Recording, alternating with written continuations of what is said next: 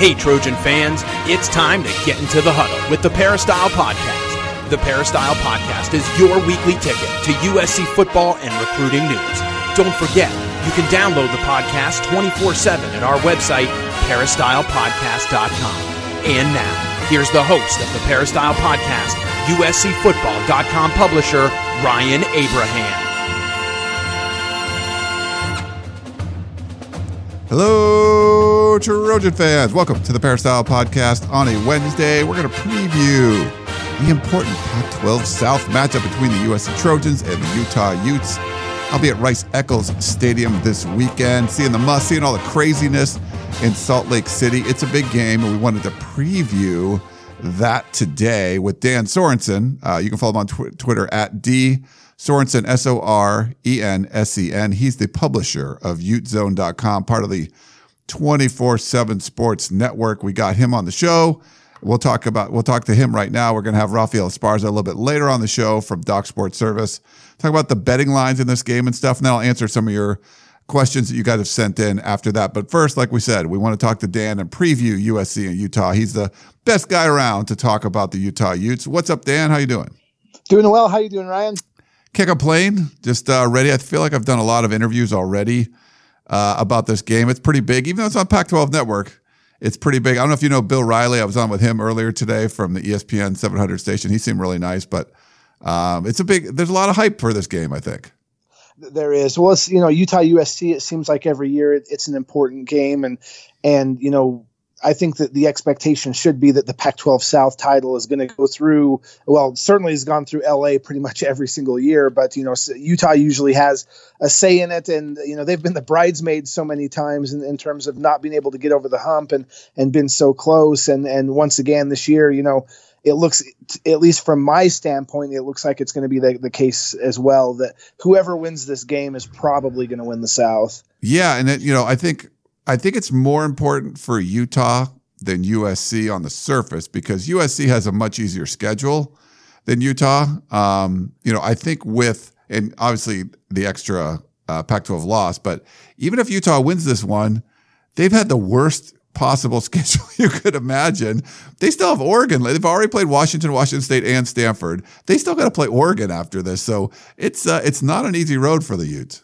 It is not, and that's one of the things that Utah fans have been watching. And I think that there were a lot of Utah fans last week that were cheering hard for Colorado for that very reason, knowing that USC has got an easier path to winning out than the Utes do. And so even if Utah does win on Saturday, they'll have the tiebreaker, but they still have to play Oregon. Utah's got to be perfect. There's no margin for error unless USC drops one unexpectedly later in the season. But I just think this Trojan team is too good to do that. That would be very Pac-12 Southy of like Utah to beat USC and then, lose a close one to Oregon or something, and USC like kind of backs into the Pac-12 South.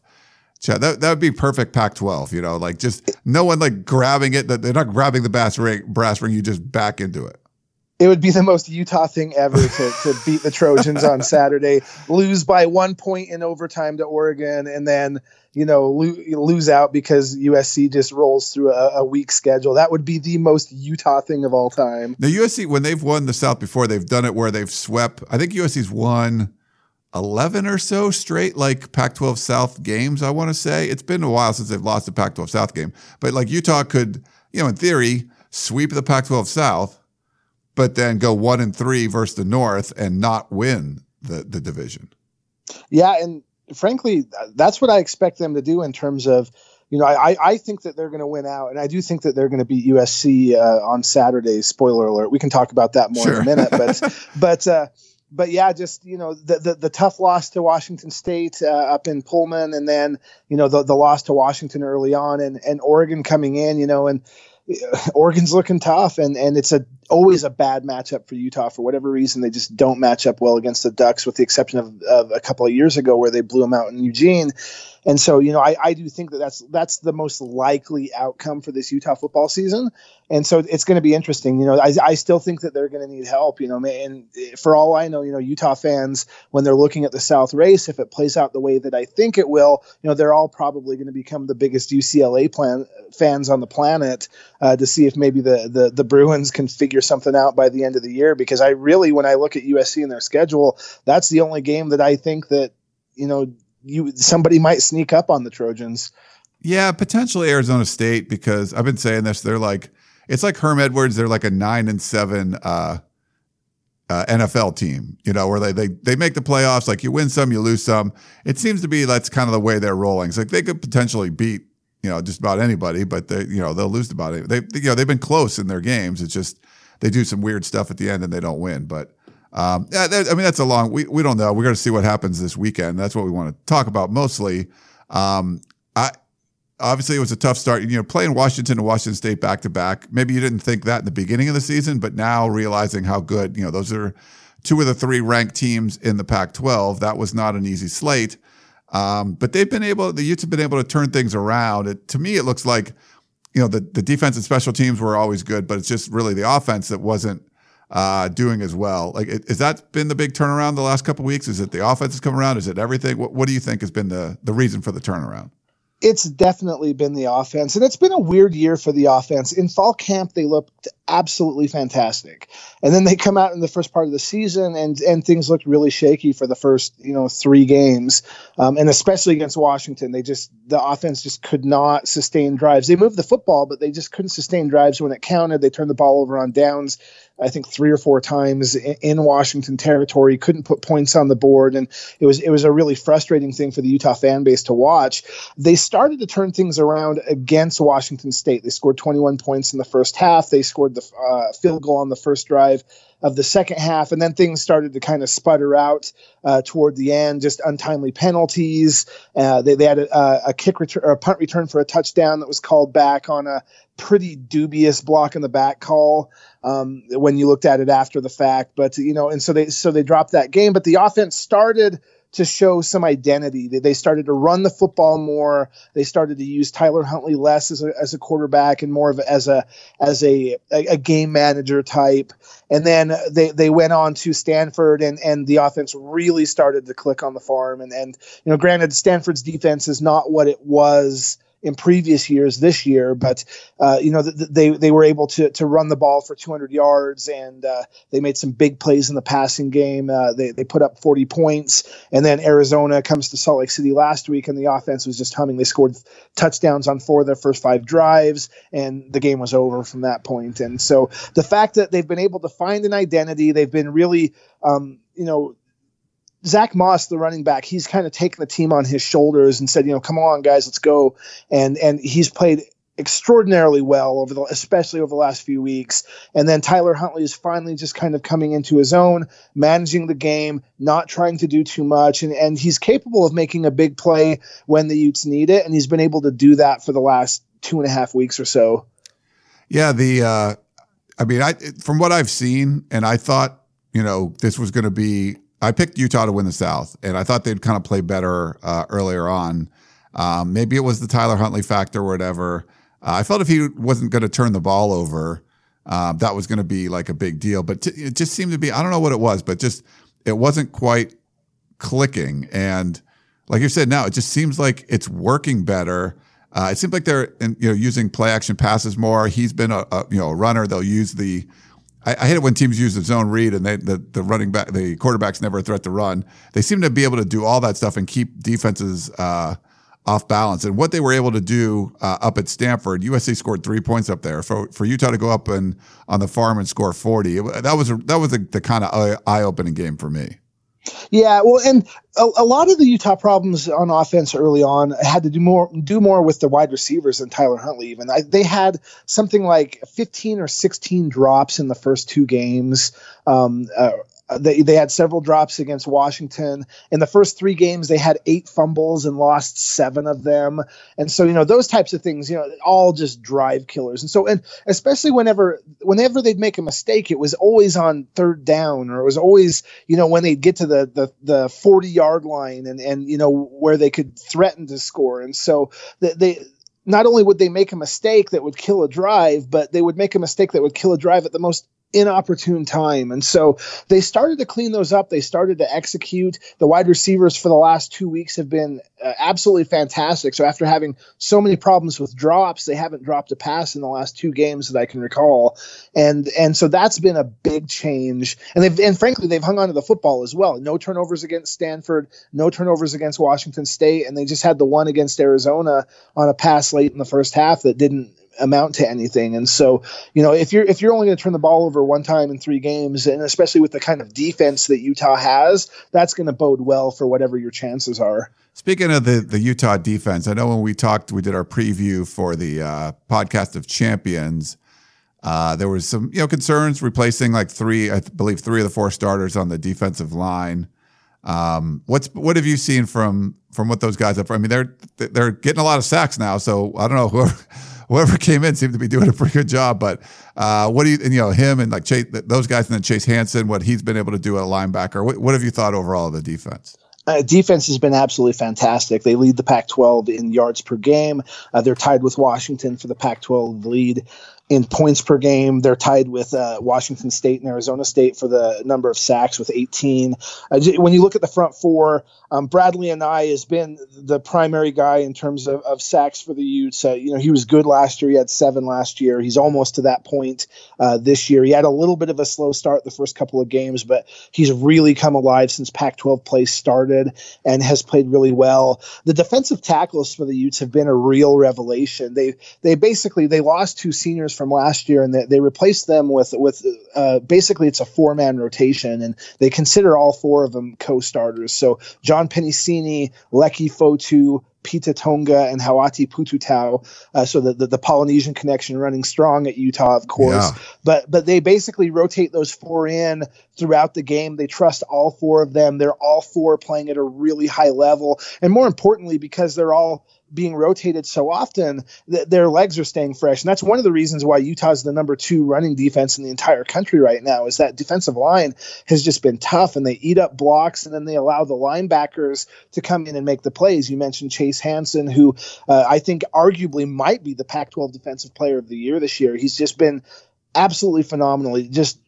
The only linebacker I've seen that's played as well as he has this year has been Ben Burkervin up at Washington. And but Chase he's fast, he's smart, he's got a knack for making the big play at a big moment, and he's really great at just reading what's happening with that defensive line in front of him and then scraping off of them and making the play and making the tackle for the loss. Next to Chase Hansen is a linebacker named Cody Barton. He's a senior. He's a guy that was just okay for his first 3 years at Utah, but really has come alive. He's just a step behind Chase in terms of his ability and what he's done on the field. Both of them have been absolutely fantastic, and it has been a real revelation. And of course, the Utes have probably their most talented secondary that they've had in the Kyle Whittingham era. They've got a couple of great cornerbacks in Julian Blackman and Jalen Johnson on the outside, and then safeties Corian Ballard and Marquise Blair that over the top, and both of them are Blair especially is a hard hitter and big playmaker. And so in the pass game, the Utes will give up yards, but it's more of a bend don't break. But they make a lot of big plays, and they make a lot of big plays when they count. And frankly, a lot of the reason why the Utes are giving up so many yards is just the fact that the last few weeks they've been getting up big on teams, and then teams are having to throw on them. That and Washington State, they're gonna get their yards through the air. Yeah, they do that for sure. They do that really well. I think early on, I remember, I forget which game it was. I was watching, for the podcast of champions, and there was a few like kind of special teams like errors, I guess, by Utah. And I was kind of surprised. I'm like, oh, this is kind of strange. This usually doesn't happen. I think it was like field goal block. There was a few things kind of early, but it seemed to settle down. You always think of Utah as probably being the best special teams unit in the conference. You think that's still the same this year, and how have they performed in conference play? Yeah, and you're absolutely right. The first two games, they had a fumble on a punt return and a block kick in each of the first, a block field goal in each of the first two games that they allowed, and just really uncharacteristic for the Utes, because when you look at Utah football, historically in the Pac-12, they've been arguably the best special teams unit throughout that entire time. Since conference play, they have cleaned things up a lot. Matt Gay has not missed a field goal attempt since conference play started. I think he's only missed 3 on the year, and all of them have been longer than 45, and 2 of them have been blocked. So, not all his fault. But Matt Gay is kicking much better than he was early in the year. Mitch Wisnowski, the punter, he won the Ray Guy Award 2 years ago. Or not, the Ray Guy. That's I always get the Groza and the Guy confused. Well, Utah players, they win both, so you don't like think of one or the other because they're kind of the same. Yeah. Exactly. But Wisnowski won the Guy Award 2 years ago, was first team all Pac-12 last year. He started out kind of slow. He's punted much better the last 3 weeks. Against Arizona, he was absolutely fantastic. He had 4 kicks. He averaged almost 50 yards a kick. He placed 3 of the 4 inside the 20, 2 of them inside the 10. And of course, he had the fake punt run for 33 yards. So, he's a guy that Utah, they see their punter as a weapon, as a guy that can flip the field. And so, that's a guy that I think will play big into Saturday's matchup, because, Utah USC, they always play each other so close. And so field possession is going to matter. And so having a punter that's able to flip the field, that's able to maybe even get a first down for you if he sees the right look on the punt return team, that's something that Utah sees as a weapon. And then in the return game, the Utes haven't done much at all with returning kicks. In fact, I think they've only returned 1 kick on the year. They usually just fair catch them or let them go into the end zone and take that 25-yard line, since Kyle Whittingham likes to play the percentages and just thinks that's a better option for them. The punt return game, Britton Covey is the main punt returner. He's a guy that has the potential to be electric. He's broken a couple of kicks. He had a couple of nice returns against Washington. I think he's only averaging 7 or 8 yards a return, so he's not got big numbers. He had the 1 touchdown against Washington State that was called back.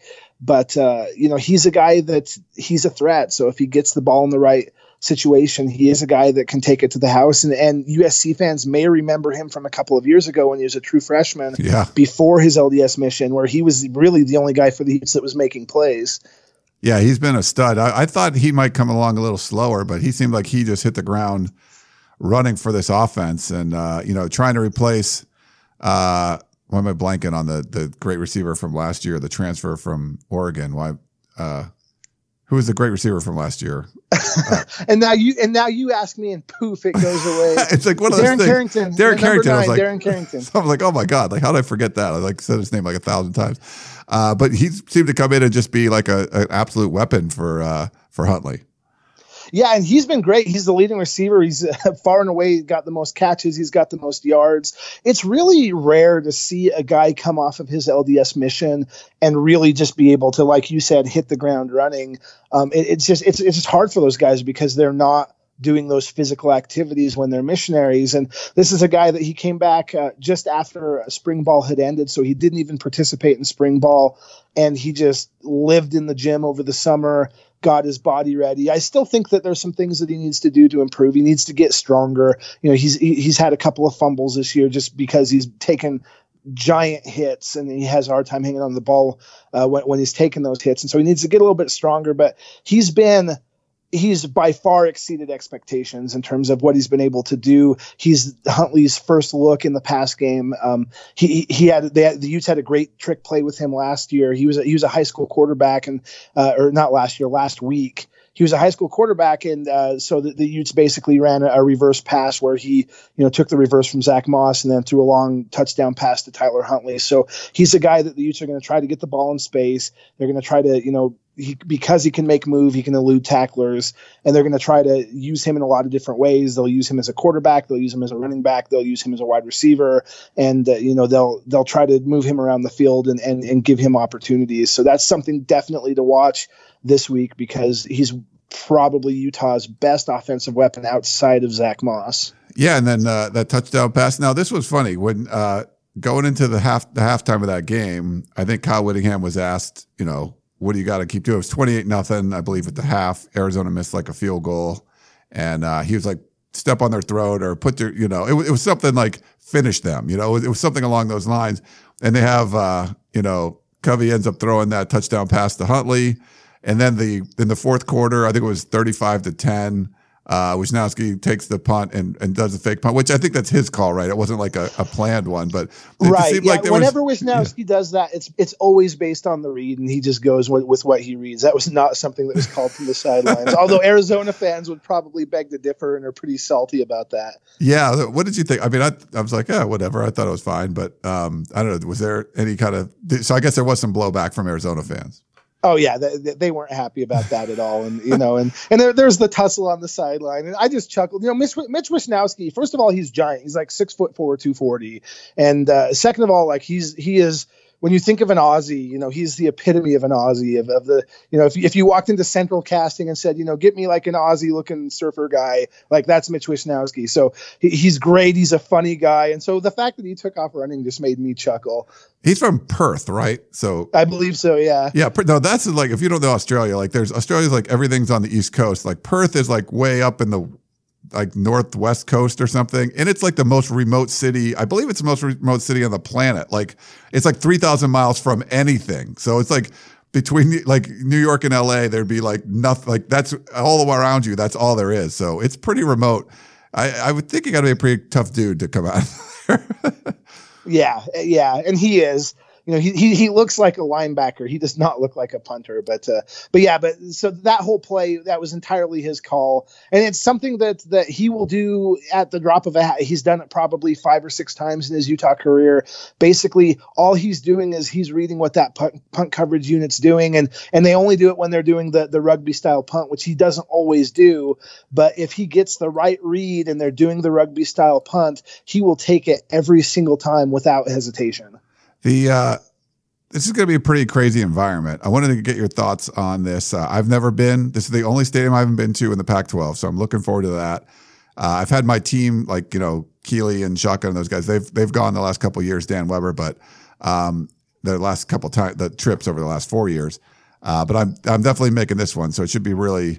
It should be interesting for me just to go out there and see it. But what can USC fans and the team kind of expect? I don't know if it's going to be a blackout because they already had one, I think, for Washington. But what can they expect for this trip?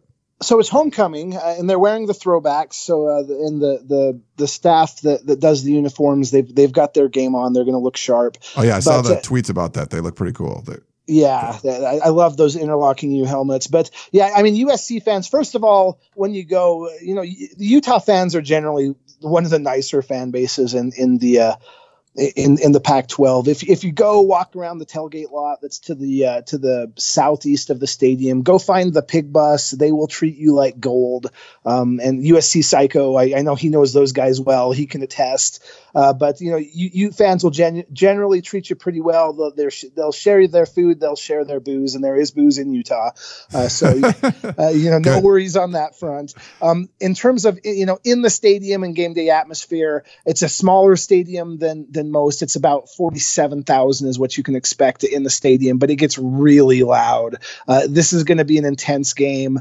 It's USC. There is definitely a palpable hatred of USC with a lot of the Utah fans, which is, I think, most USC fans can expect from just about anybody in the Pac-12 at this point. But there's definitely some envy and some rivalry there from the Utah fan base, and so that they're going to be amped, they're going to be ready to go. It's going to be loud. It's the fan base is going to be crazy, but it should be a good time. You should be treated well, and so it's going to be fun. I'm excited for what's going to happen on campus. They're going to have a lot of official visitors on. So I know that they're going to roll out the red carpet and try to make things as cool as possible, and it should be a great atmosphere. And it's the perfect time, 6 p.m. kickoff or whatever. So a perfect time where it's not too late, and you can go out and enjoy a beer or something after the game. Let's see. What do you think is going to happen in this one? I think it's a 6.5 point spread. I typically don't pick USC to cover spreads. Clay Helton, I think, is 1-7 away from home against as an underdog. So I don't know. We'll see what happens. But I wouldn't be picking USC to cover this one either. What do you think about this one?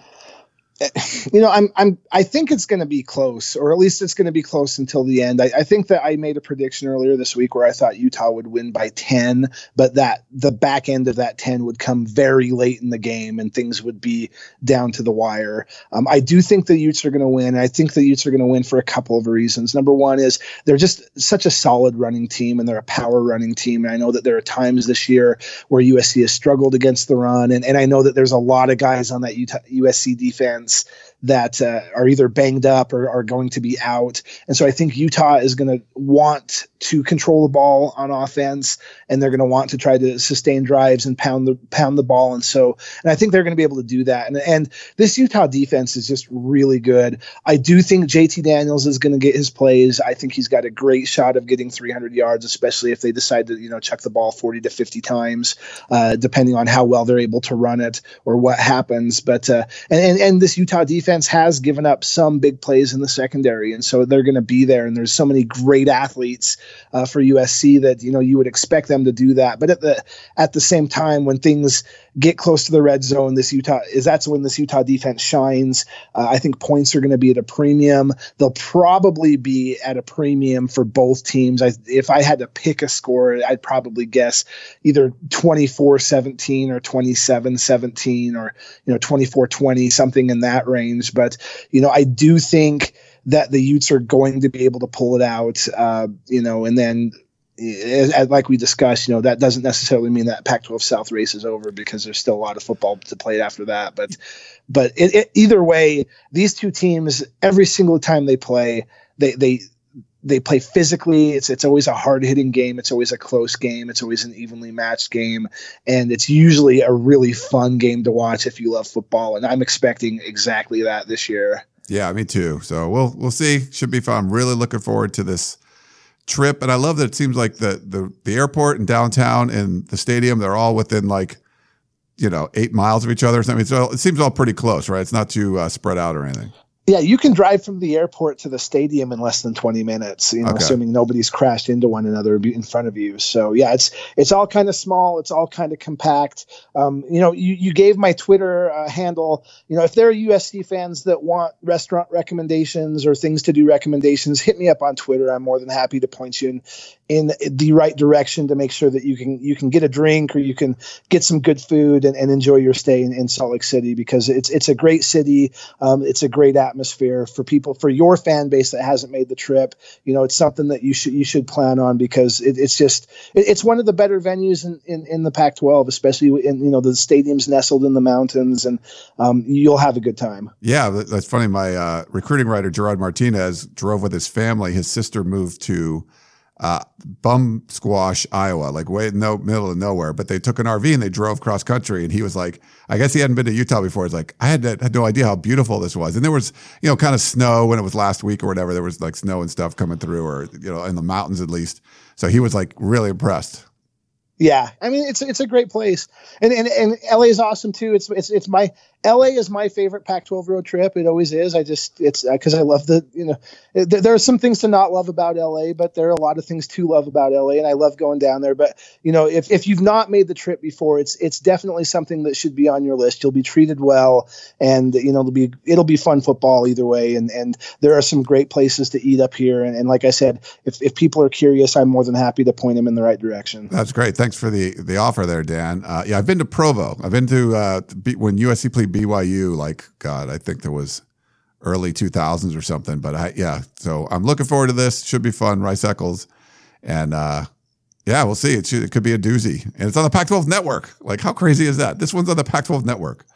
Yeah, well, and I blame Washington and Washington State for that one, but well, I guess we'll take what we can get. Yeah, that's they're probably promoting the crap out of this on the Pac-12 network. So, all right, Dan Sorensen, utezone.com. Thank you so much for coming on and sharing your thoughts on the game. Well, thanks for having me. I appreciate it. All right, that's Dan. This is Ryan, and we'll be back in a minute talking with Rafael Esparza about the betting lines for this game. Ever since I started the Peristyle podcast, people have been asking me for betting advice. Are the Trojans going to cover the spread? Truth is, I don't know who's going to win, but if you think you got to check out MyBookie. Remember, who you're betting on is just as important as who you're betting with. That's why I always tell people to bet with MyBookie. Trust me, guys, They're your best bet this season. They've been in business for years, have great reviews online, and their mobile site is easy to use. You can lay down some cash and win big today. That's why I'm urging you to go make your way to MyBookie. You win, and they pay. They have in-game, live betting, and the most rewarding player perks in the business. And all you fantasy gurus out there, you can even bet the over-under on how many fantasy points a player will score each game.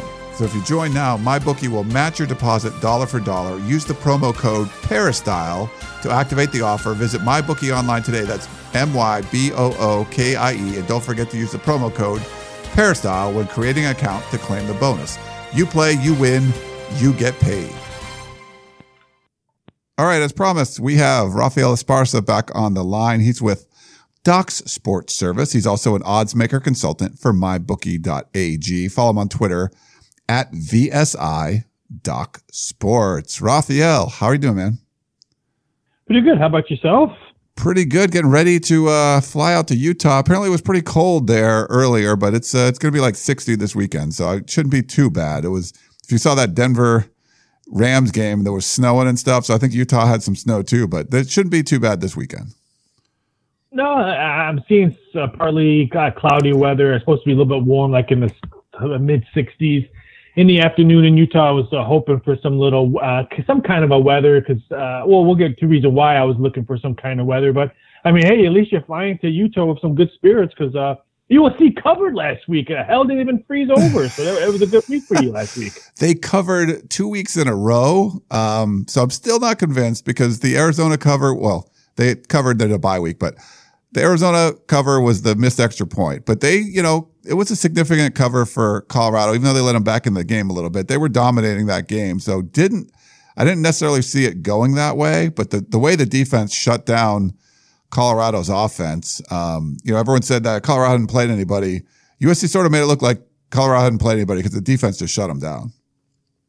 Yeah, I mean, especially, the first quarter, I was a little bit, I'm like, uh-oh. I mean, it was 0-0. I thought Colorado came out with some spunk. And like, hey, to me, in the first quarter, Colorado was showing me, hey, we do belong here. We do belong being undefeated. We're going to hang around. So I was a little nervous, but then right when USC punched them and them out to score, or I'm sorry, to come back and tie it because Colorado scored first, then I was like, okay, now let's see what's going to happen. And then I think after that, I think the gloves just came off, and I like the way USC's defense played. I mean, holding them to only, I shouldn't say only, to 265 yards, but I mean, Colorado was running the ball left and right, team after team. So I really like the way USC's rush defense, especially in the second half where they pretty much shut them down.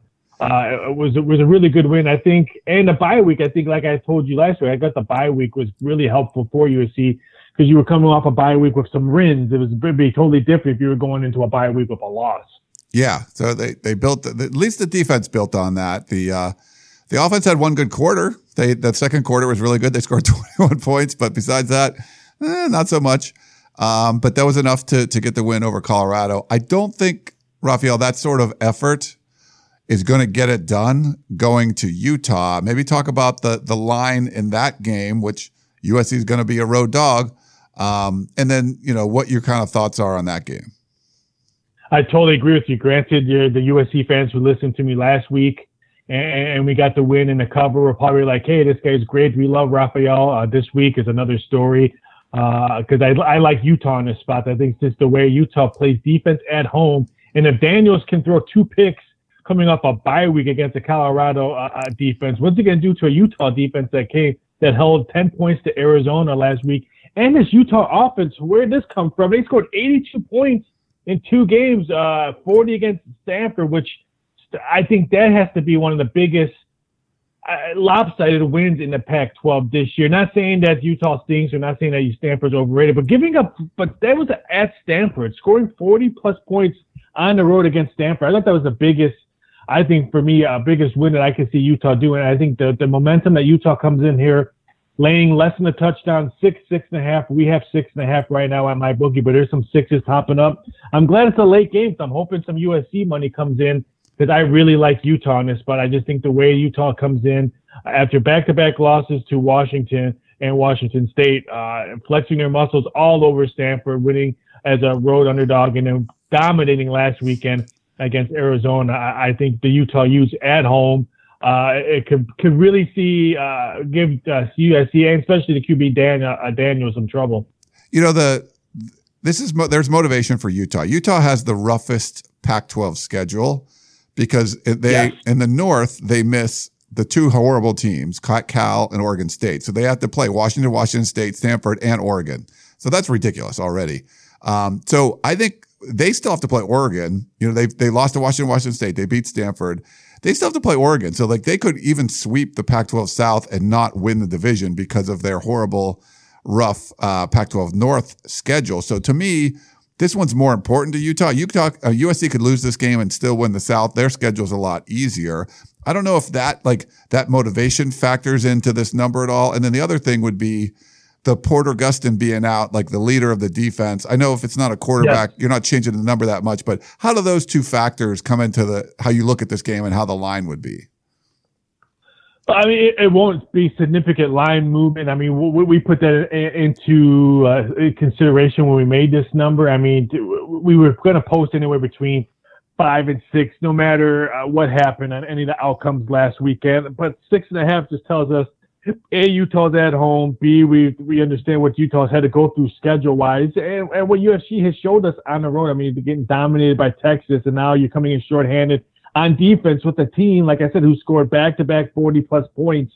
A big game for Utah because, like I said, their schedule doesn't get any easier because you still have to play the Ducks. So I hate to use the word must-win. But if you're Utah, everyone in the Pac-12 loves to beat USC. I mean, that's like everyone's circle on the schedule if we have to play USC. And the last time USC came to Utah, they lost 31-27 2 years ago. So Utah has had success, and Utah was only a 2.5-point favorite in that game, so they covered. I see back-to-back covers, and would not shock me if this game also goes over. All right. Rafael Esparza doing a great job bringing the game down as far as what do the odds makers look at something like this? So can USC cover 3 weeks in a row? That would be unprecedented. I don't think so either. We'll see what happens. It's one of those games where if USC's talent comes out and just plays well, then they'll cover. But if not, I think Utah does. But Rafael, appreciate it again. Follow him on Twitter at VSI-Sports. Thank you so much for coming on. Thank you, and enjoy the game at Utah. All right, take care. All right, we're going to do a few questions here before I wrap up the preview show. I liked if there's some leftover questions and stuff. I wanted to make sure we got to most of them before we head into the weekend's game. Don wrote in. So he wanted to know about Toa Lobendon. How many bad snaps did he make? How many not so good snaps did he make? Don, I haven't counted all those. He actually wanted this for shotgun, but it's, we talked to Clay Helton about it a little bit, and his goal is to, you want it between like the belt buckle and your shoulders. They would rather have them low than high. If they're high, they're over your head. If they're low, at least you have a shot to knock them down. And they've mostly been low. The missed ones have been low. I don't think, talking to the coaches, they're not telling us, I guess we say exactly how they feel, because he's not throwing Toa under the bus. They're not considering making any sort of changes with him. I know Don also wrote in about, he's improved from before. And, he did look good from the beginning of fall camp to what he was injured a little bit. I think he's improved from fall camp to the games, but the last couple of games, there have been some errant snaps. And I think Dan Weber makes a great point where it really just hurts JT Daniels as far as getting into the play quicker. So if it's a catchable ball that's at your knees, it's not ideal, but you can still get the play off. The problem is now he's looking away from the defense. He's looking away from the action on the field to try to pick up a snap that's not really where he wants it to be. So that's a bit of an issue, and I think it just hurts the offense in general. But I don't think anything's going to change with that. He wanted to know if Toa would be better as a guard. I thought he played pretty well at left tackle. He's the center now, though. So if